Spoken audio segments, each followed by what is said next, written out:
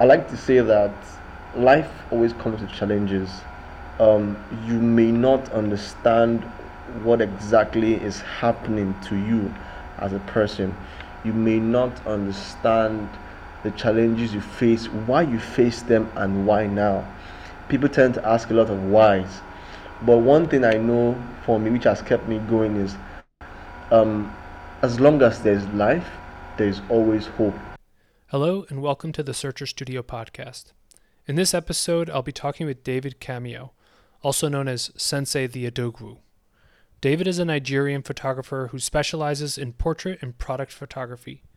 His upbringing in Nigeria has fostered a sense of resilience and fortitude, proving nothing, even the obstacles of failing electrical grids, will prevent him from reaching beyond his limitations. In our conversation, you'll hear more about his experience growing up in Nigeria, what influences his work and art, his advocacy of men's mental health, and his growth and development as a photographer. You can find David on Instagram at Sensei the Odogwu, SenseIodogwu, and on Twitter at I am King David, IAMKVNG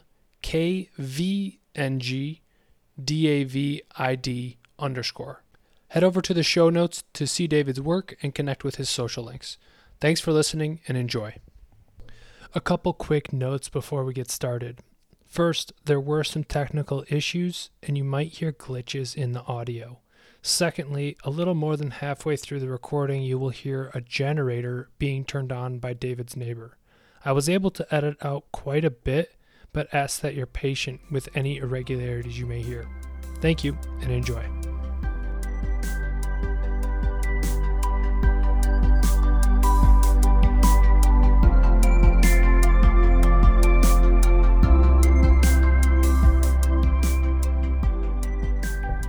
David, hi, welcome to the podcast. I want to get started right away by addressing the elephant in the room, which is the number of issues that you guys have in Nigeria with your electrical grid. It seems like it's a pretty significant issue for you over there. It's a big problem, and because of this, it definitely has been able to affect most Nigerians, especially for me as an artist, and for every other artist. I'm sure they will agree with me in what I'm saying.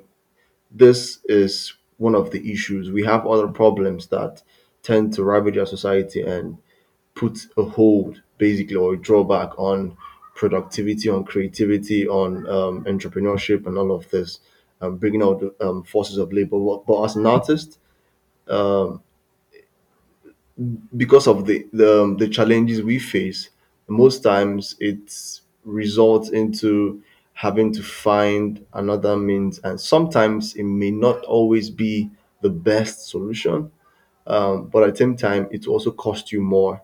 But the thing here I see with creativity is, I would not say that for our country like Nigeria we are the worst.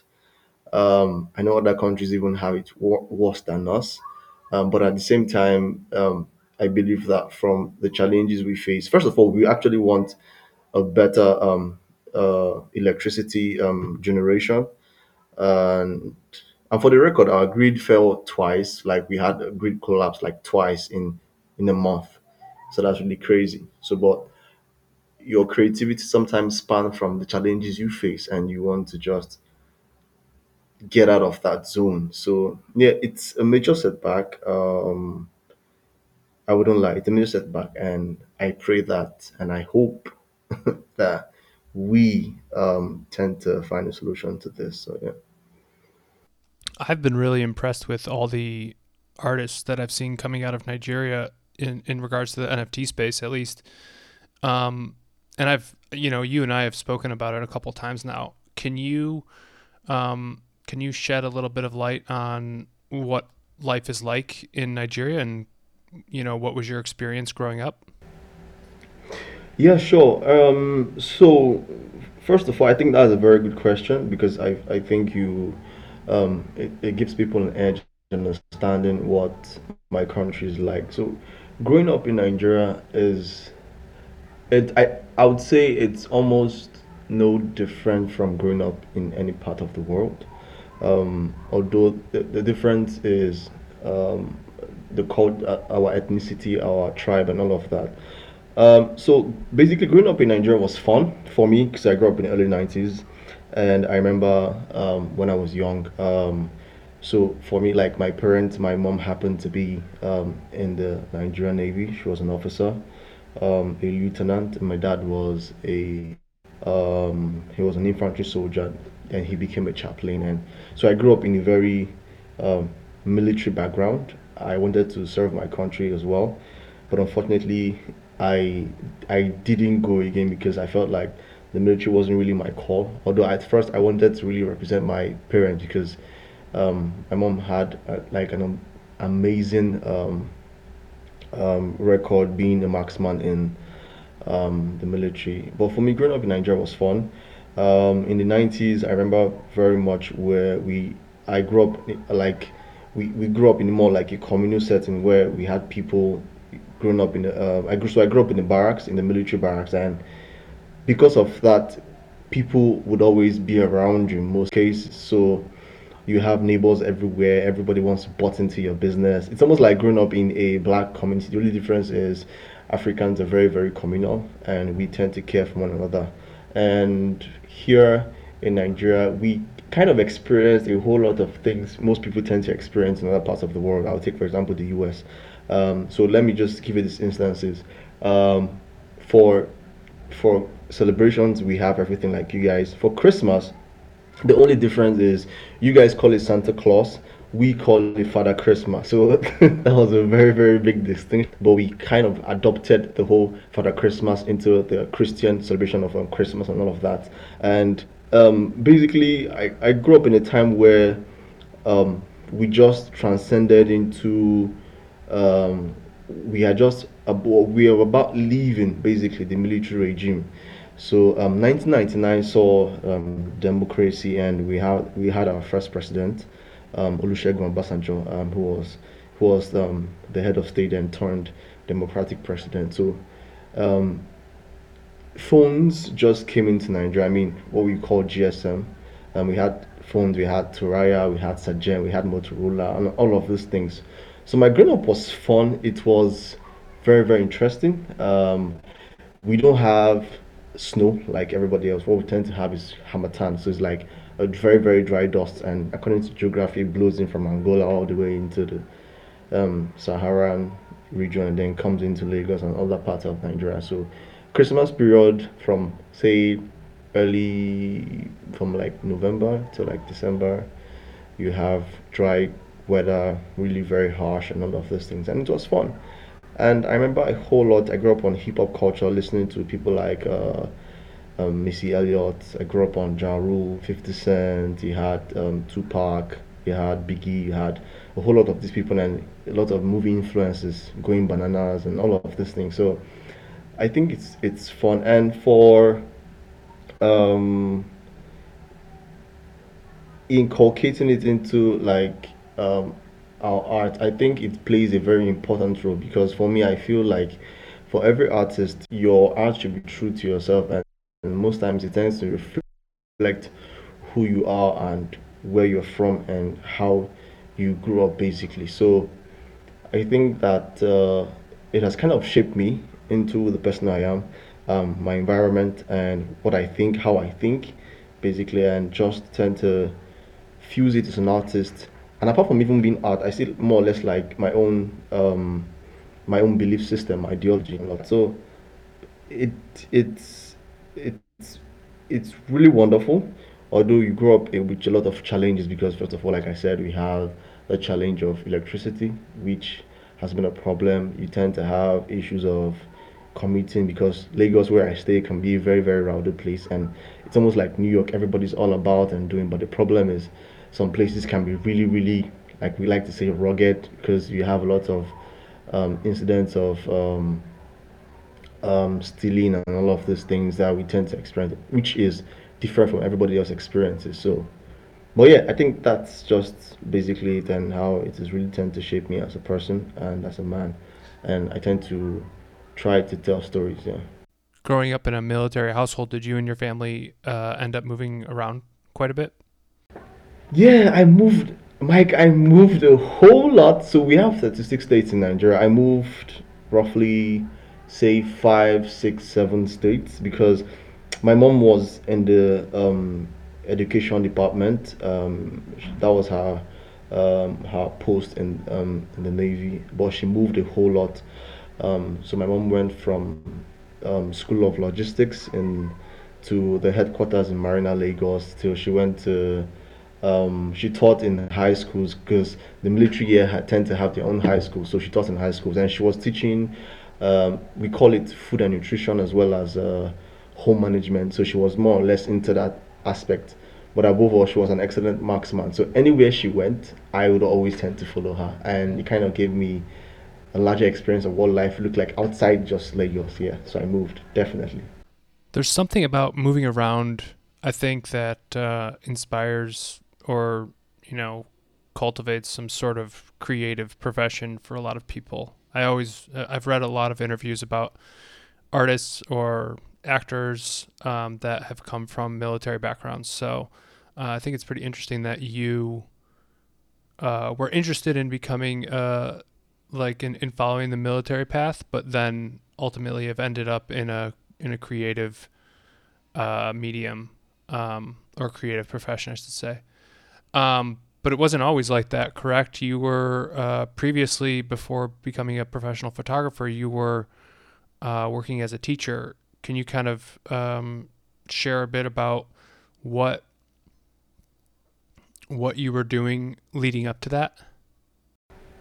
Um, so, so I had a degree. I have a degree in I have a bachelor's degree in microbiology, which I majored in, and from Benson Dausa University, which happens to be in the southern part of Nigeria.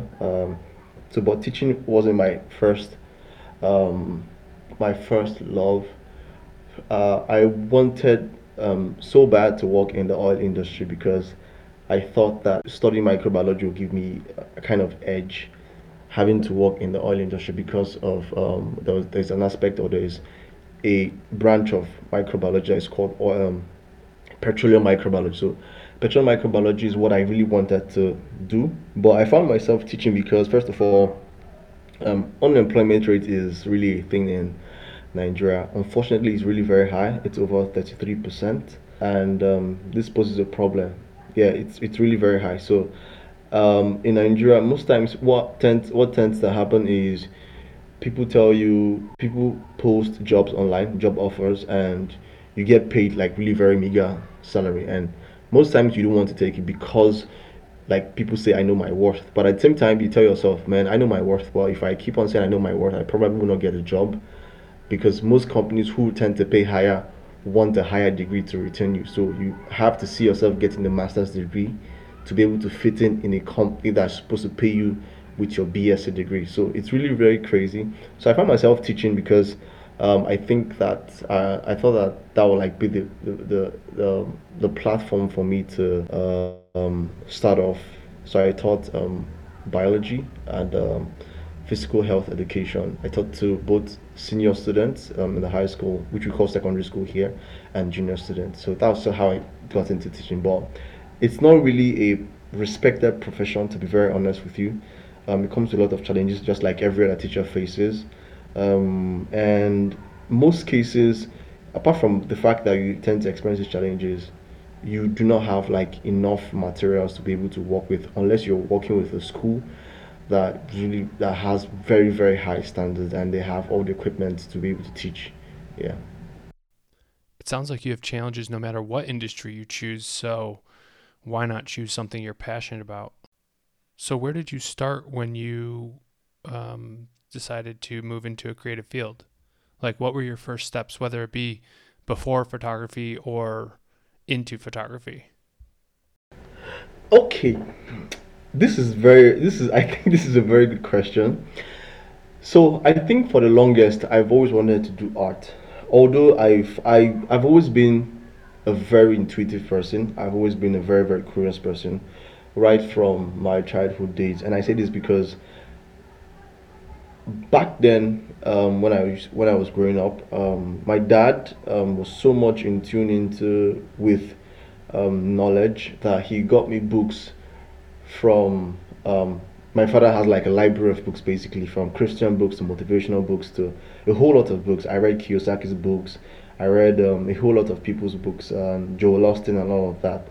And my dad got me an encyclopedia when I was like in primary school, and I used to read on them and trying to find new knowledge. I grew up watching Discovery Channel and all of these things. They kind of just shaped my mind.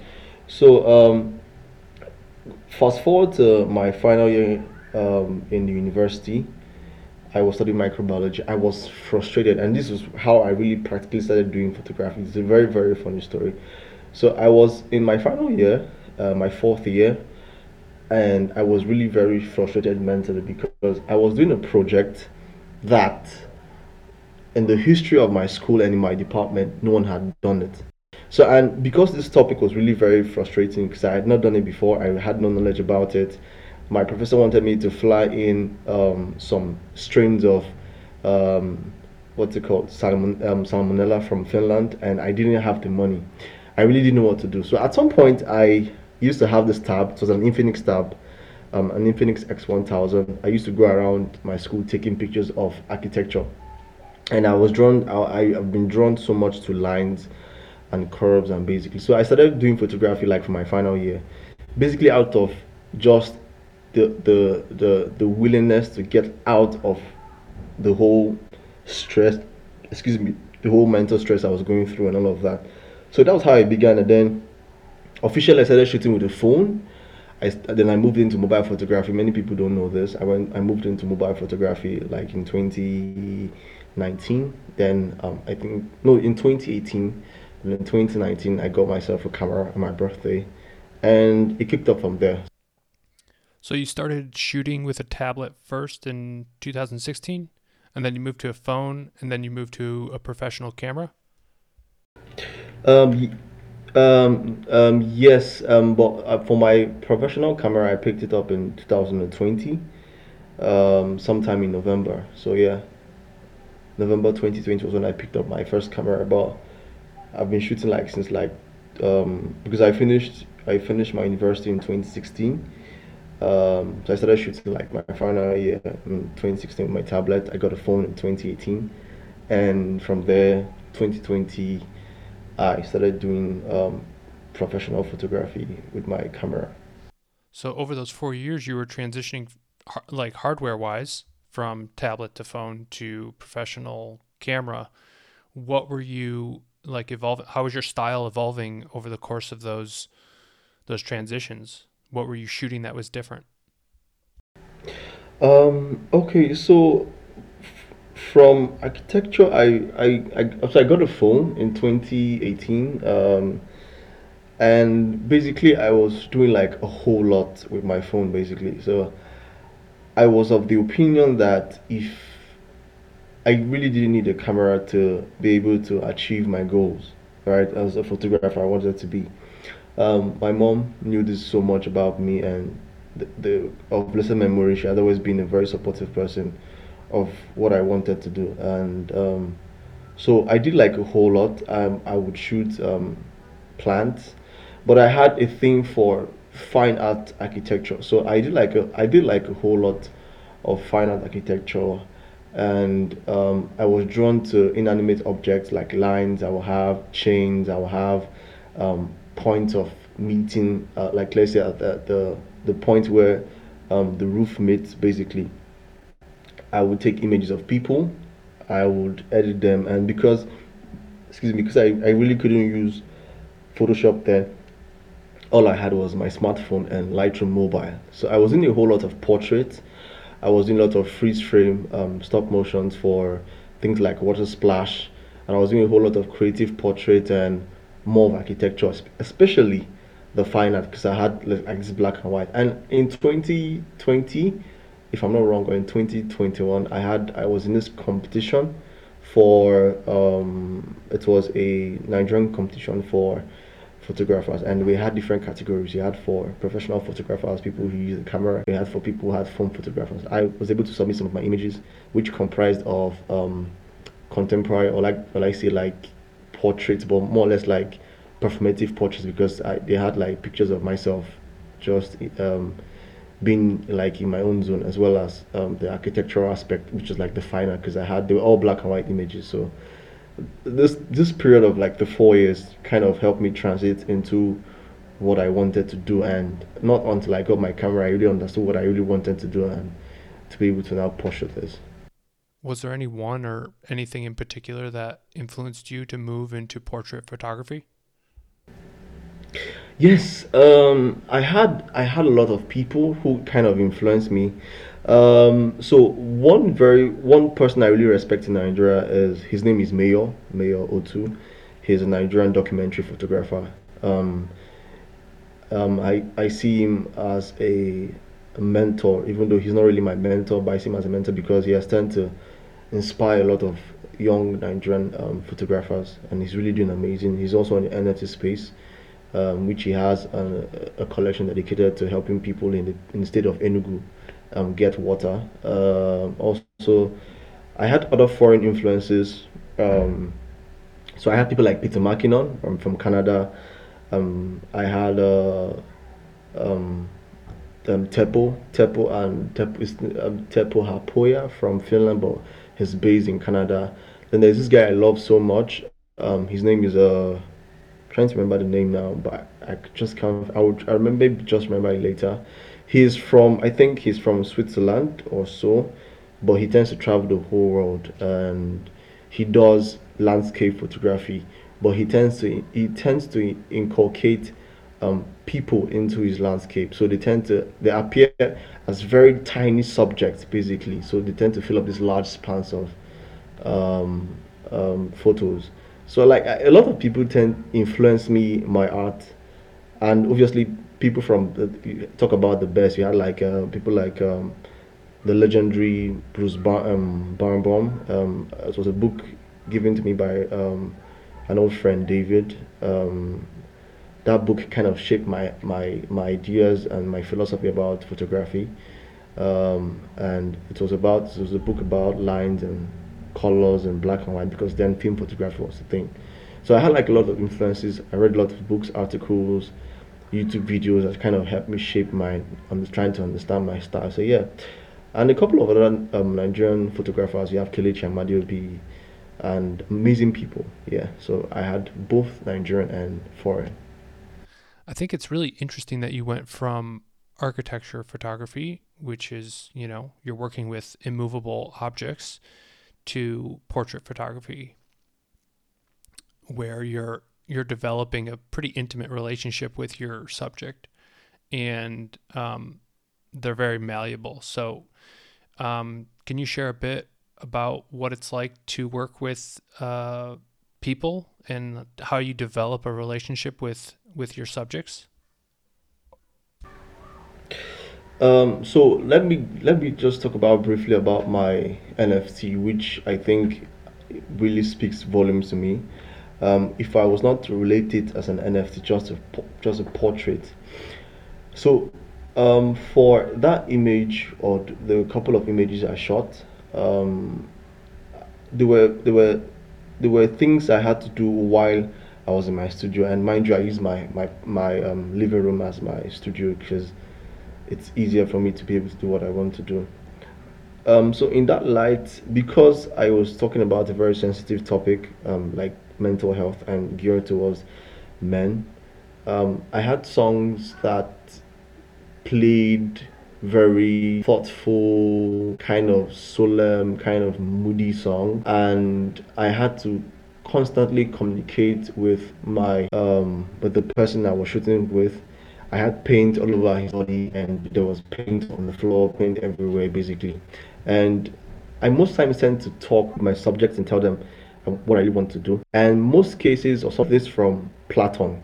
Platon is an amazing photographer. He's a great American photographer, and I watched his documentary on Netflix. Um, I think it's called Design of Light Abstract, and he was shooting Colin Powell, and he asked him a bunch of questions, which were unrelated as a photographer. Questions outside the whole so do you like this, do you like that. You were just basically we're just having like a conversation, and that kind of helped me shape me into what I tend to do for my um, subjects, where I tend to ask them questions about what they like. For example, if it's a birthday, I tend to ask you like, what's your memorable experience? What brought you joy? Tell me something you did that was funny, or when did you laugh last? And in that light, when I'm talking with you, you tend to express more genuine emotion, not just standing in front of a camera and then just say cheese and all of that. So that kind of helped me into being able to shoot with my subjects and creating that bond that has lasted for this period of time while being a professional photographer. So you do product photography, you do portrait photography professionally, and then you also do personal portrait photography for your NFTs. Do you take a different approach with any of these? So first of all, I think it's not really any different. The only thing I would say is for for a topic. So for me, um, I see photography as a I see it more or less like I will not say I don't call myself a story. I don't tell stories. I see myself as someone who tends to communicate to people or communicate ideas or sometimes what I feel, basically, not necessarily tell a story, because storytelling is good, but I don't think it's what I'm really good at. I feel like I'm good in communicating emotions, and in most cases I tend to do more of the moody side because I'm very in tune with my emotions as a man, and um, it kind of shapes me into what I'm doing. So for my NFTs, it really isn't any different. The only thing is because I was really into this project as to being able to communicate this idea and these emotions which I felt as a person into someone. It's like you transferring your information from your PC or your laptop into like a hard drive or whatever hardware you want to put it in, and you have to be able to effectively transfer that emotion or that information into this. So I think that's what made it different, because I was able to communicate well with my subject and tell him what I wanted to do. At the point, he felt like crying, and I really didn't want to get to that, but I wanted him to evoke those emotions basically. And it got so intense that after the shoot, I had to just basically switch it up and play much more interesting music, because at some point I could really feel that emotion that I felt, and most people and most men tend to feel. The only thing is we all mask it up with our daily lives and our daily activities. So yeah. The first time you and I met, actually, I was really impressed because we met in a Twitter Spaces where you were sharing about your mission and your advocacy for men's mental health. And I've rarely heard about that specifically as being someone's mission. Where did this start? What happened in your life, or kind of what was the beginning of being an advocate for men? So two things kind of influence me. I'll be vulnerable here.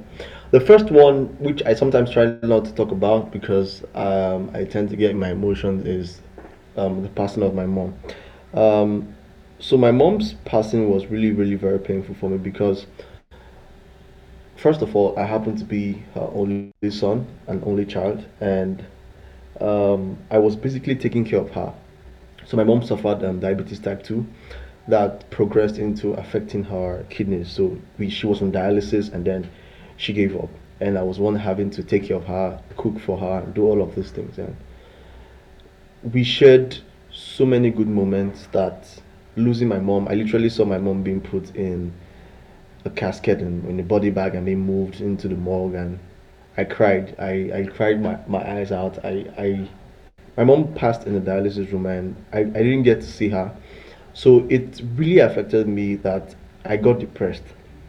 Another one was from the fact that I experienced a very major heartbreak in my life in 2021, and I had lost my mom. We had done the burial, and I had found love at this point in my life, and I thought it was going to be like it will last, and but it didn't work that way. So those the things I saw at that period in time tend to told me that in most cases, as a man, no one really cares about your emotion, and I wondered why. And I tried to question a lot of things. I asked questions. I asked God. I asked a lot of questions. I was just basically like questioning myself and asking myself, why do men go through so much challenges, and most times they tend to sulk in them. They tend to die inside, and society doesn't care if men move, if men are okay, they're not okay. So I think after questioning and experiencing this two major what's it called, emotional roller coaster, it prompted me into doing this project and having to connect with other men and other people across the globe who are going through this challenge. So I think that's one of like the basic influences for my project, and I believe I was able to do just that. And do you do any mental health advocacy outside of your specific projects?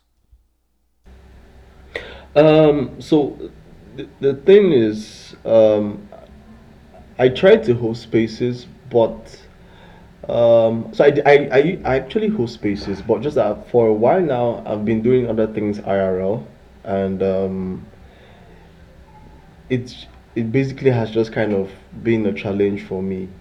So I used to host spaces on the Sundays with a friend of mine. His name is Gideon. He's a web developer, but he's also a mental health advocate, and we became friends because I hosted a space basically on mental health, and people were talking. It's basically just like a safe space, and because I'm not someone who is a professional in this field, I try not to touch on subjects that may cause a problem or say things that I really do not know of. So I tend to get statistics of what is really happening, and unfortunately for us in Nigeria, we don't have so many statistics for mental health. Just very very few. Um, so I was able to host spaces, and I've also been working on trying to get like a physical meeting to have people talk about these things. But sometimes the challenge I also have is people and the timing. This can really pose like a problem because a lot of people tend to work 9 to 5 and do all of these things. So most times I tend to do these things on the internet, and also on Twitter. I drop quotes. I call it hashtag Dear Men, where I tend to talk to men, and even in the mental health awareness month, which is this month, I've been also been able to put out a couple of tweets to just encourage people. And it's for me, it's a journey because I just started this like in less than 3 months, and I've been trying to get my hands on it and just see if I can be able to pull resources just to help people and just create like a very very safe space, and yeah, basically like a safe space for people to be able to share their emotions and just get out of it basically. With the proliferation of camera phones, what's your opinion on photography as an art, as a profession, as a hobby? Do you look at those as different elements? So I feel like every artist, every photographer has a medium which he or she, excuse me, communicates their images to people, right?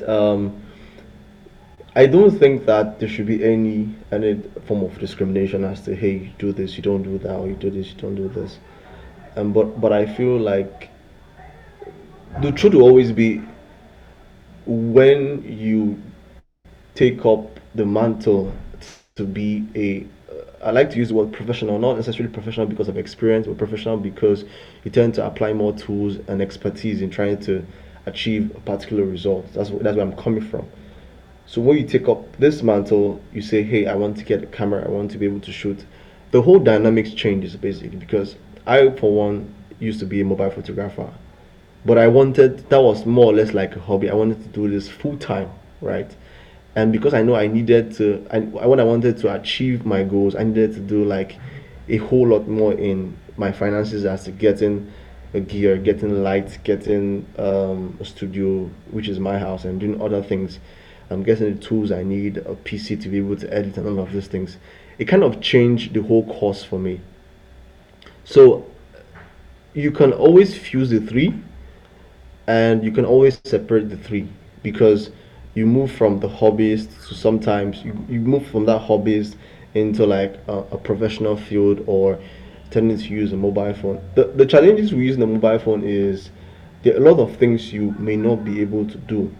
And for me, one thing I love about photography is the technicality, not in a bad way, but in the fact that understanding the basic nitty gritties of lighting, of ISO, aperture, and f-stop, and all of these elements fused together makes you better, makes you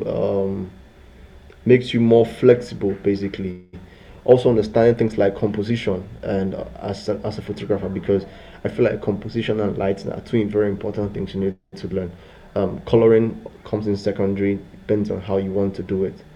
So I think you can always separate the three. Now, as an artist, one thing I really love is conceptual photography, because conceptual photography and creative photography has a blend of this. You could be a professional photographer, and at the same time you could be an artist, because in conceptual and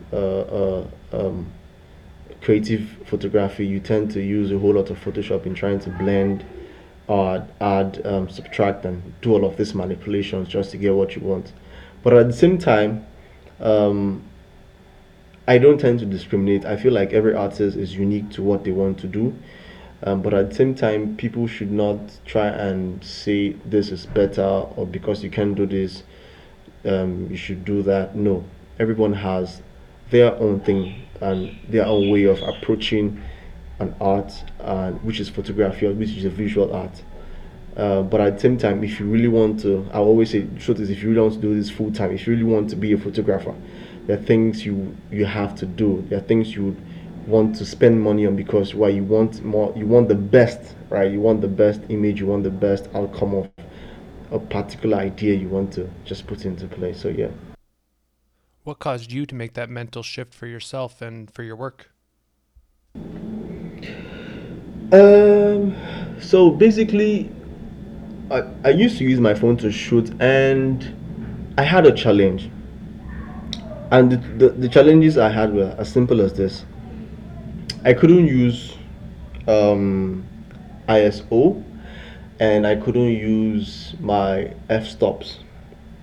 And because of that, I had found ways to be able to manipulate, but there's actually no way for you to do this. I mean, I had searched the internet. I used to drop codes on mobile photography before. I talk about applications that help you to do your best.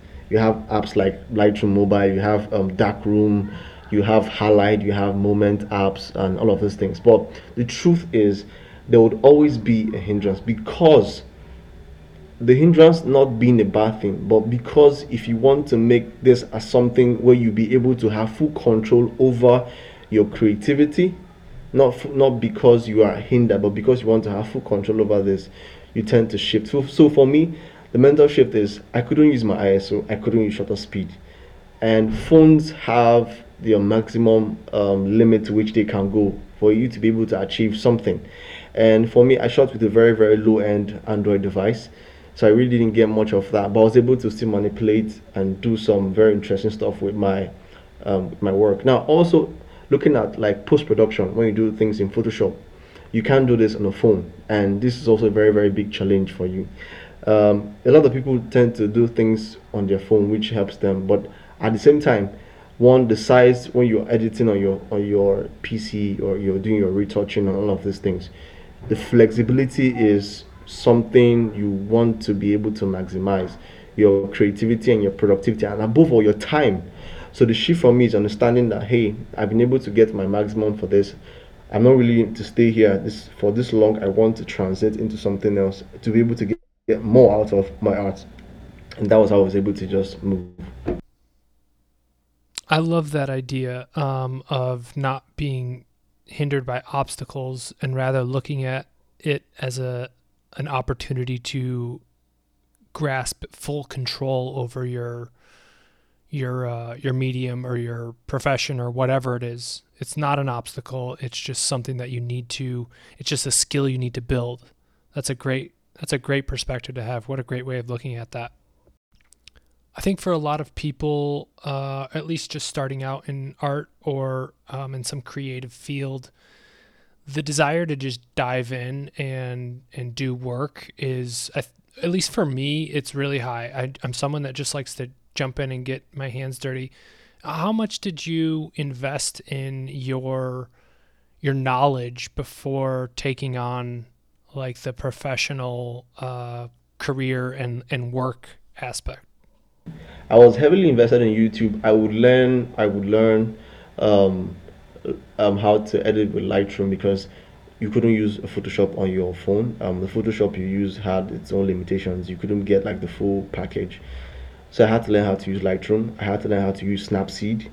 I had to learn how to use PixArt to be able to do. I did a little bit of graphic design, and then I basically would combine all of this. So I import a picture, and one of my strongest points as a mobile photographer then was my composition. I really loved composition.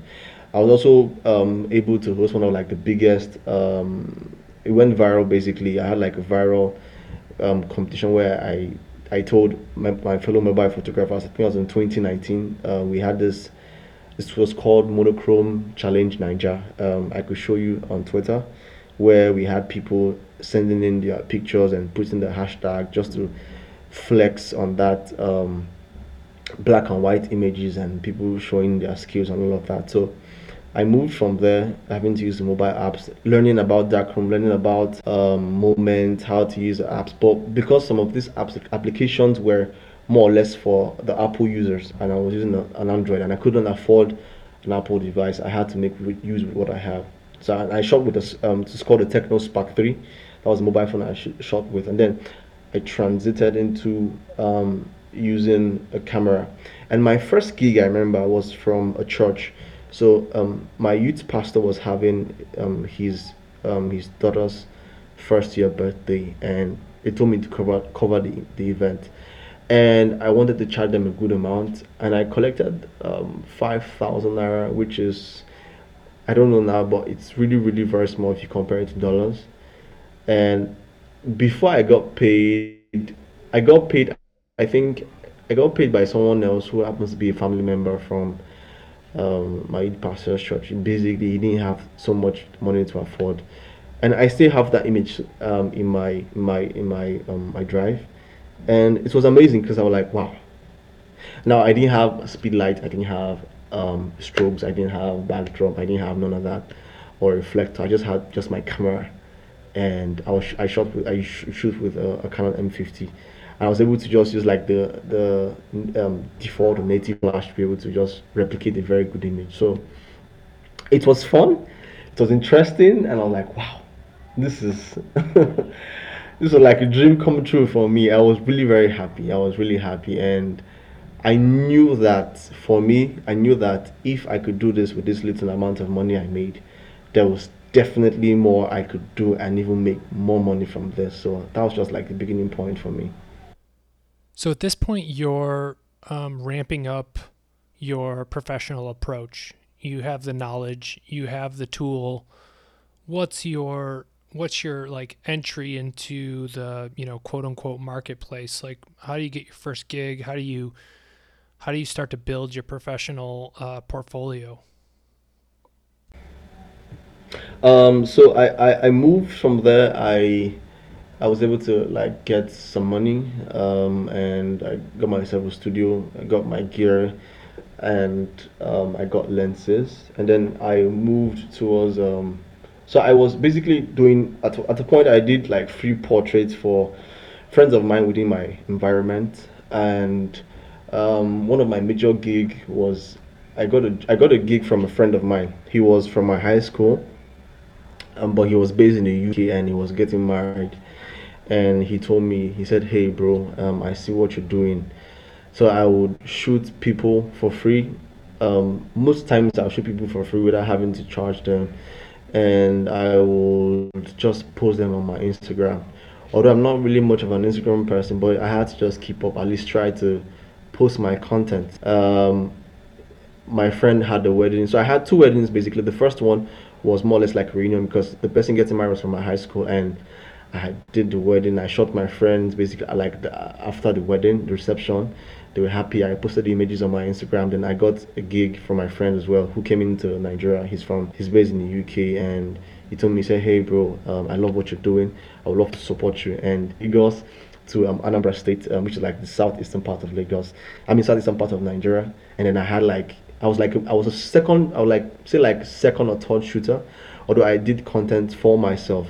The main guy was like very famous photographer. His name is Bedge. He's based in Abuja, Nigeria, and it was fun. After the wedding, I covered his elder brother's wife's introduction. So there's this thing we do in southeastern part of Nigeria, in Igbo land, where if you're a Nigerian getting married to, because his wife happens to be from Estonia, they tend to introduce you to, as a wife, you'll be introduced to all the women in the village, especially the ones who are the first daughters. You just try to like, it's like more or less like a welcoming ritual. So I was able to cover that alongside his family and all of that. And then in 2021, I shot a rapper. He's my very good friend. His name is Eclipse Nkasi. He's an amazing rapper and producer.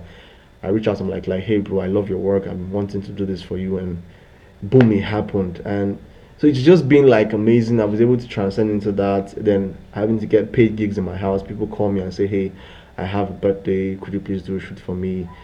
And I got my first videography gig early this year for a restaurant on the island.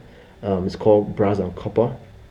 I did Instagram ad for them, which is also on my Instagram. So it's just been, it's more or less like, I think I just see it as a blessing because I think that relying solely on art sometimes for most people is challenging because you're like, when does art tend to pay? When will it start paying you? Yeah, and but I've been able to, with a little, I'm not a rich person, but with the little I have been able to just move through that scale, and I'm still climbing. So that's just been like my whole journey. How about approaching new clients? How do you manage expectations? Do you have a process when it comes to working with somebody new? Um, so what I do basically is I tend to make a little research on the person.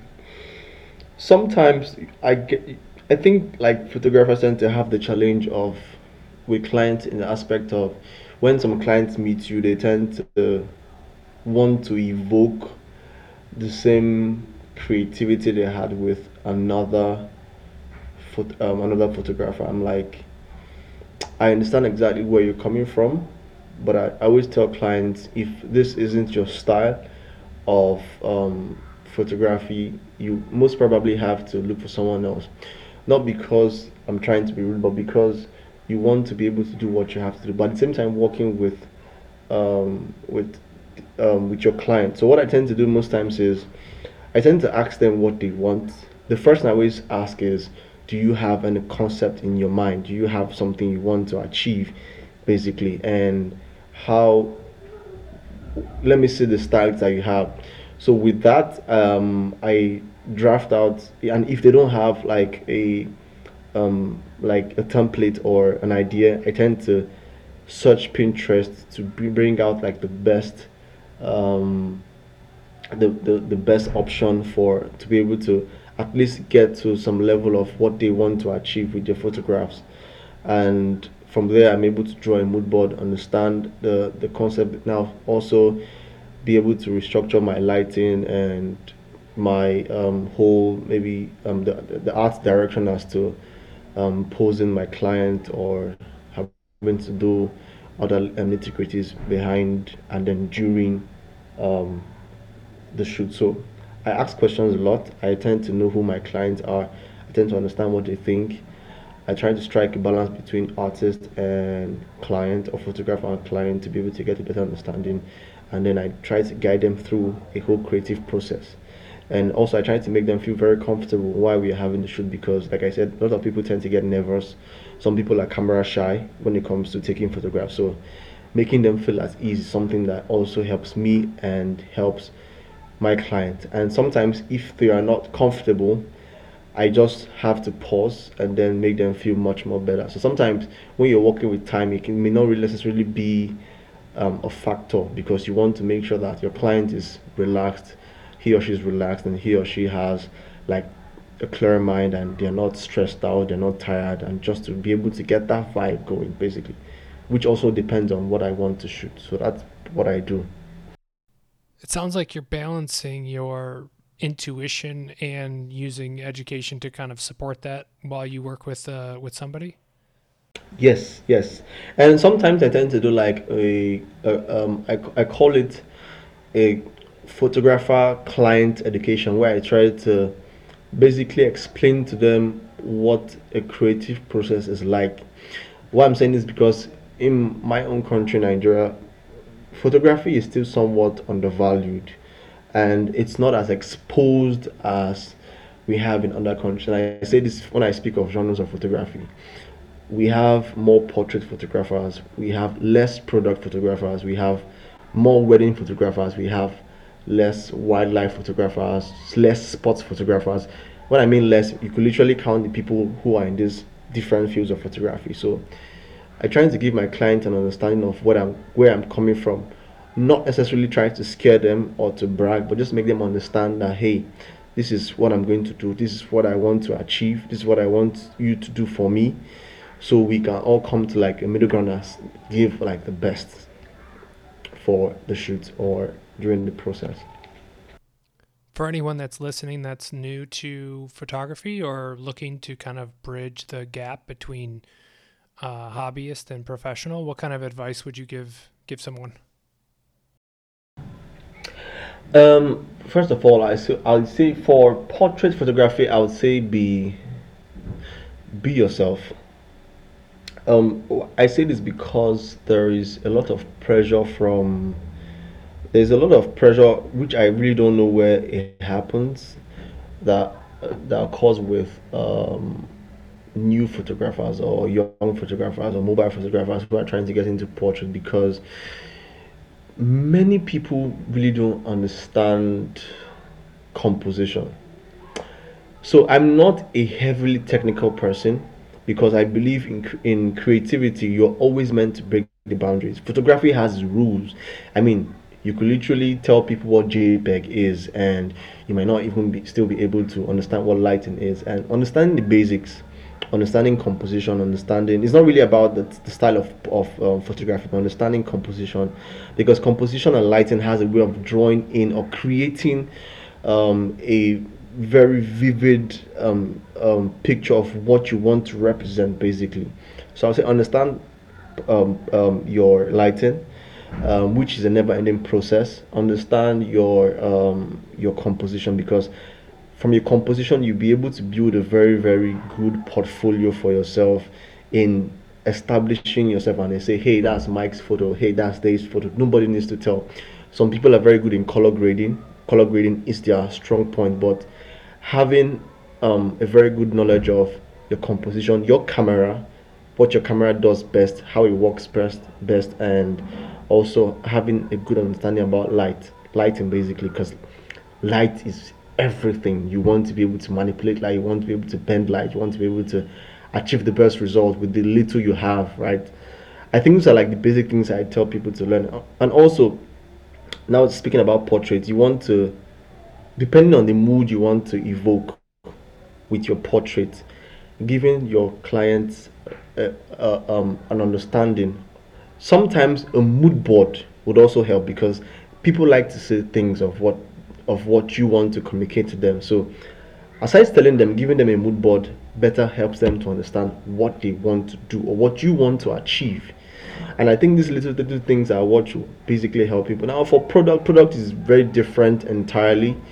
You are working with you're working with inanimate objects. So understanding what your client wants and understanding what type of product are you shooting. Are you shooting for e-commerce? Are you shooting for a brand? Are you shooting for an advert? Basically, all these things try to help to to fit in. I think that's what I just have to say. It sounds like fundamentals are just as important to you as business acumen or artistic or creative expression. Would you value each of these kind of in a similar light? Yes. So I said basically that for the technicalities, it helps you understand what you're really doing. So I see photography from 3 points of view. One, which is the business aspect, growing a business for yourself. I see it from the artist point of view, which is being able to um, stand out or just be different in creating images of what you want and not having to be hindered by a light or anything.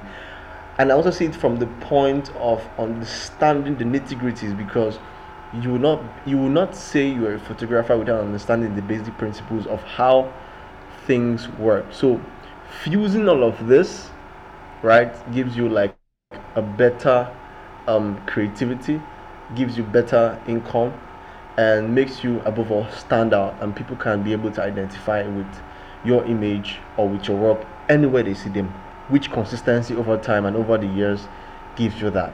So yes. All right, here's a fun question for you. If you could take 1 year, you don't have to worry about any responsibilities, financially, whatever, and you can do any creative project you'd like. What would you do? Whoa.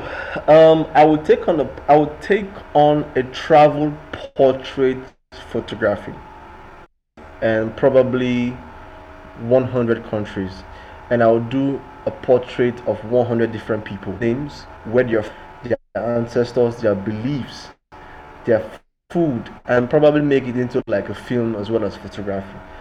I think that's what I really love to do. At some point, I could tell where people are from by their surnames. Because I know, like in America, you have a lot of people who are from different parts of the world, but who have maybe they are the first generation or third generation. So, but I can say, hey, this guy may be from this place. So for example, if someone has a surname that ends with SKY, ski, he or Chich, he's from Croatia. If he has the Vlad or Vlad, he may be from or Russia. You have somebody who's from Nigeria, you can tell. Give me like a sense of belonging and sense of culture. So I think traveling the world, taking portraits of people, learning their story, and not necessarily having to hear them speak English, but just maybe like an interpreter interprets for me, but let them speak their language and just intervene them to very, very good project I would love to do. That sounds like that would be an incredible project. And I know how much you love traveling and exploring other cultures. It seems like that's a huge part of kind of what makes you who you are. Yeah, yeah. Mike. I think it's a blessing because, I mean, come to think about it, we have over 7 billion people in this planet, and there are people who you probably wouldn't never meet. I mean, think about it like this: you have people you will never meet in your life. These people exist across the globe, right? They have interesting cultures. Some you may find appalling because it doesn't fit into what you're taught, and others you may find very, very interesting. And you ask yourself, what makes you tick as a human being? What influences those thoughts? What influences your idea? What influences your psychology? Your your way of life, basically. How did this come to be? How did this evolution from your ancestors come into be? And I think it's a very, very interesting thing. And movies, books, and YouTube has been able to give me a better understanding of how the world works. Although you can't really experience these things unless you are there yourself. But I think it's just amazing that, I don't know, man. This world is so big, and I think more than aside making money or being able to stand to yourself financially, traveling and experiencing new life, eating new food is something that everyone needs to do before they leave this planet. And I really want to do that so much. What are your top destinations, your travel destinations? Where would you fly right now if money wasn't an object? No money. I would go to Norway. I'll go to Norway. I'll go to Norway. I'll go. I will visit Lofoten. I want to see the Northern Lights or the aurora. I think Norway will be the first country I would like to go. Another country I like to go is Iceland. Then from there, I want to go to just because one Norway is. I think Norway is an amazing country. These guys literally export water, Voss water, to other parts of the world. They are a big country when it comes to oil exportation, crude oil exportation. I like to visit. I would like to go to the US because I feel like that's where you have a lot of things that resonate with people. I mean, movies, Hollywood, the culture, the food. Man, you guys have an amazing food, and I'm a big fan of your burgers, your mac and cheese. I've not eaten these things, but I think they will taste really nice. So man, traveling, and trust me, the way you guys your food is so very enticing. I mean, I watch a lot of food there's a program called Food Network, and you have TLC, all of that, and it's amazing. So that lifestyle of understanding, I mean, pop culture grew up in the US. Hollywood movies grew up in the US. These are things that we watch when we're younger. So I think that would be a very good experience. So Norway, US, other countries are involved. I really want to go to what's it called? In Asia, I would love to visit Mongolia because I love they have their culture. I would love to visit Hong Kong, China definitely, and in yeah, I want to go to Canada because I'm really interested in Canada. I know we have the French side, the French, and then the English speaking side. Then South America, Ecuador, a lot of countries, man. I really want to visit, man. Trust me, Mike, a whole lot. Well, that's an incredible goal, David. So I really hope that we can get some of your work sold and we can get you traveling around the world. Um, but I think we're going to be wrapping up now. So I wanted to take a moment and give you kind of open mic to share or say whatever it is, kind of any last closing thoughts before we wrap it up. Thank you very much, Mike. I just wanted to say a big thank you first of all. I think this when you reached out to me and said, hey, you wanted me to talk, and I really loved the idea first of all, and I felt like a celebrity sitting down in a podcast, maybe by Joe Rogan, and having to talk about his life. So, it's a pleasure to be honest with you. I told my girlfriend about it. She was like, "Wow, that's really nice," and it means so much to me, man. So, but just my word out there would be, first of all, I would just want to address the whole issue of mental health for me and for men and for people. We're in the mental health awareness month, and I like to say that life always comes with challenges. You may not understand what exactly is happening to you as a person. You may not understand the challenges you face, why you face them, and why now. People tend to ask a lot of whys, but one thing I know for me, which has kept me going, is um, as long as there's life, there's always hope. If you feel the need to want to talk, please tr- meet someone or confide in someone you know you can trust, that you can talk with, because I feel the first step for every form of therapy is talking. And if you cannot share your experience, if you cannot share your emotions, it may be very, very difficult. Bottling anything up hasn't solved anything for anyone, basically. Every business deal is done by negotiation, which involves communication and which involves talking. So every form of love also starts from talking. You tend to show love by talking, then you move into the action. Every little thing we start, every form of communication is by talking, just like me and Mike are having now. So for everyone going through that challenge, please, I want you to know that as long as you have this life, there's definitely hope. And if you feel the need to seek help, professional help, please go to a therapist. And Surround yourself with people that love you. Life would always be tough. It comes to challenges and it never stops. As long as we breathe in air, breathe out air, we have blood flowing through our veins. It never ever stops. So you got this, you're loved, you're blessed, and I want you to be happy, and above all, I want you to live your best life. So that's my parting shot. As long as you have life, you have hope. Beautiful words, my friend. Thanks again for coming on the show, and I'll see you soon. Thank you very much, Mike. I appreciate your time. Thank you for having me. Thanks for listening to my interview with David Kamio. Head over to searcherstudioart.com to connect with David through his social links and see some of his photography. Thanks again for listening, and don't forget to subscribe for upcoming episodes.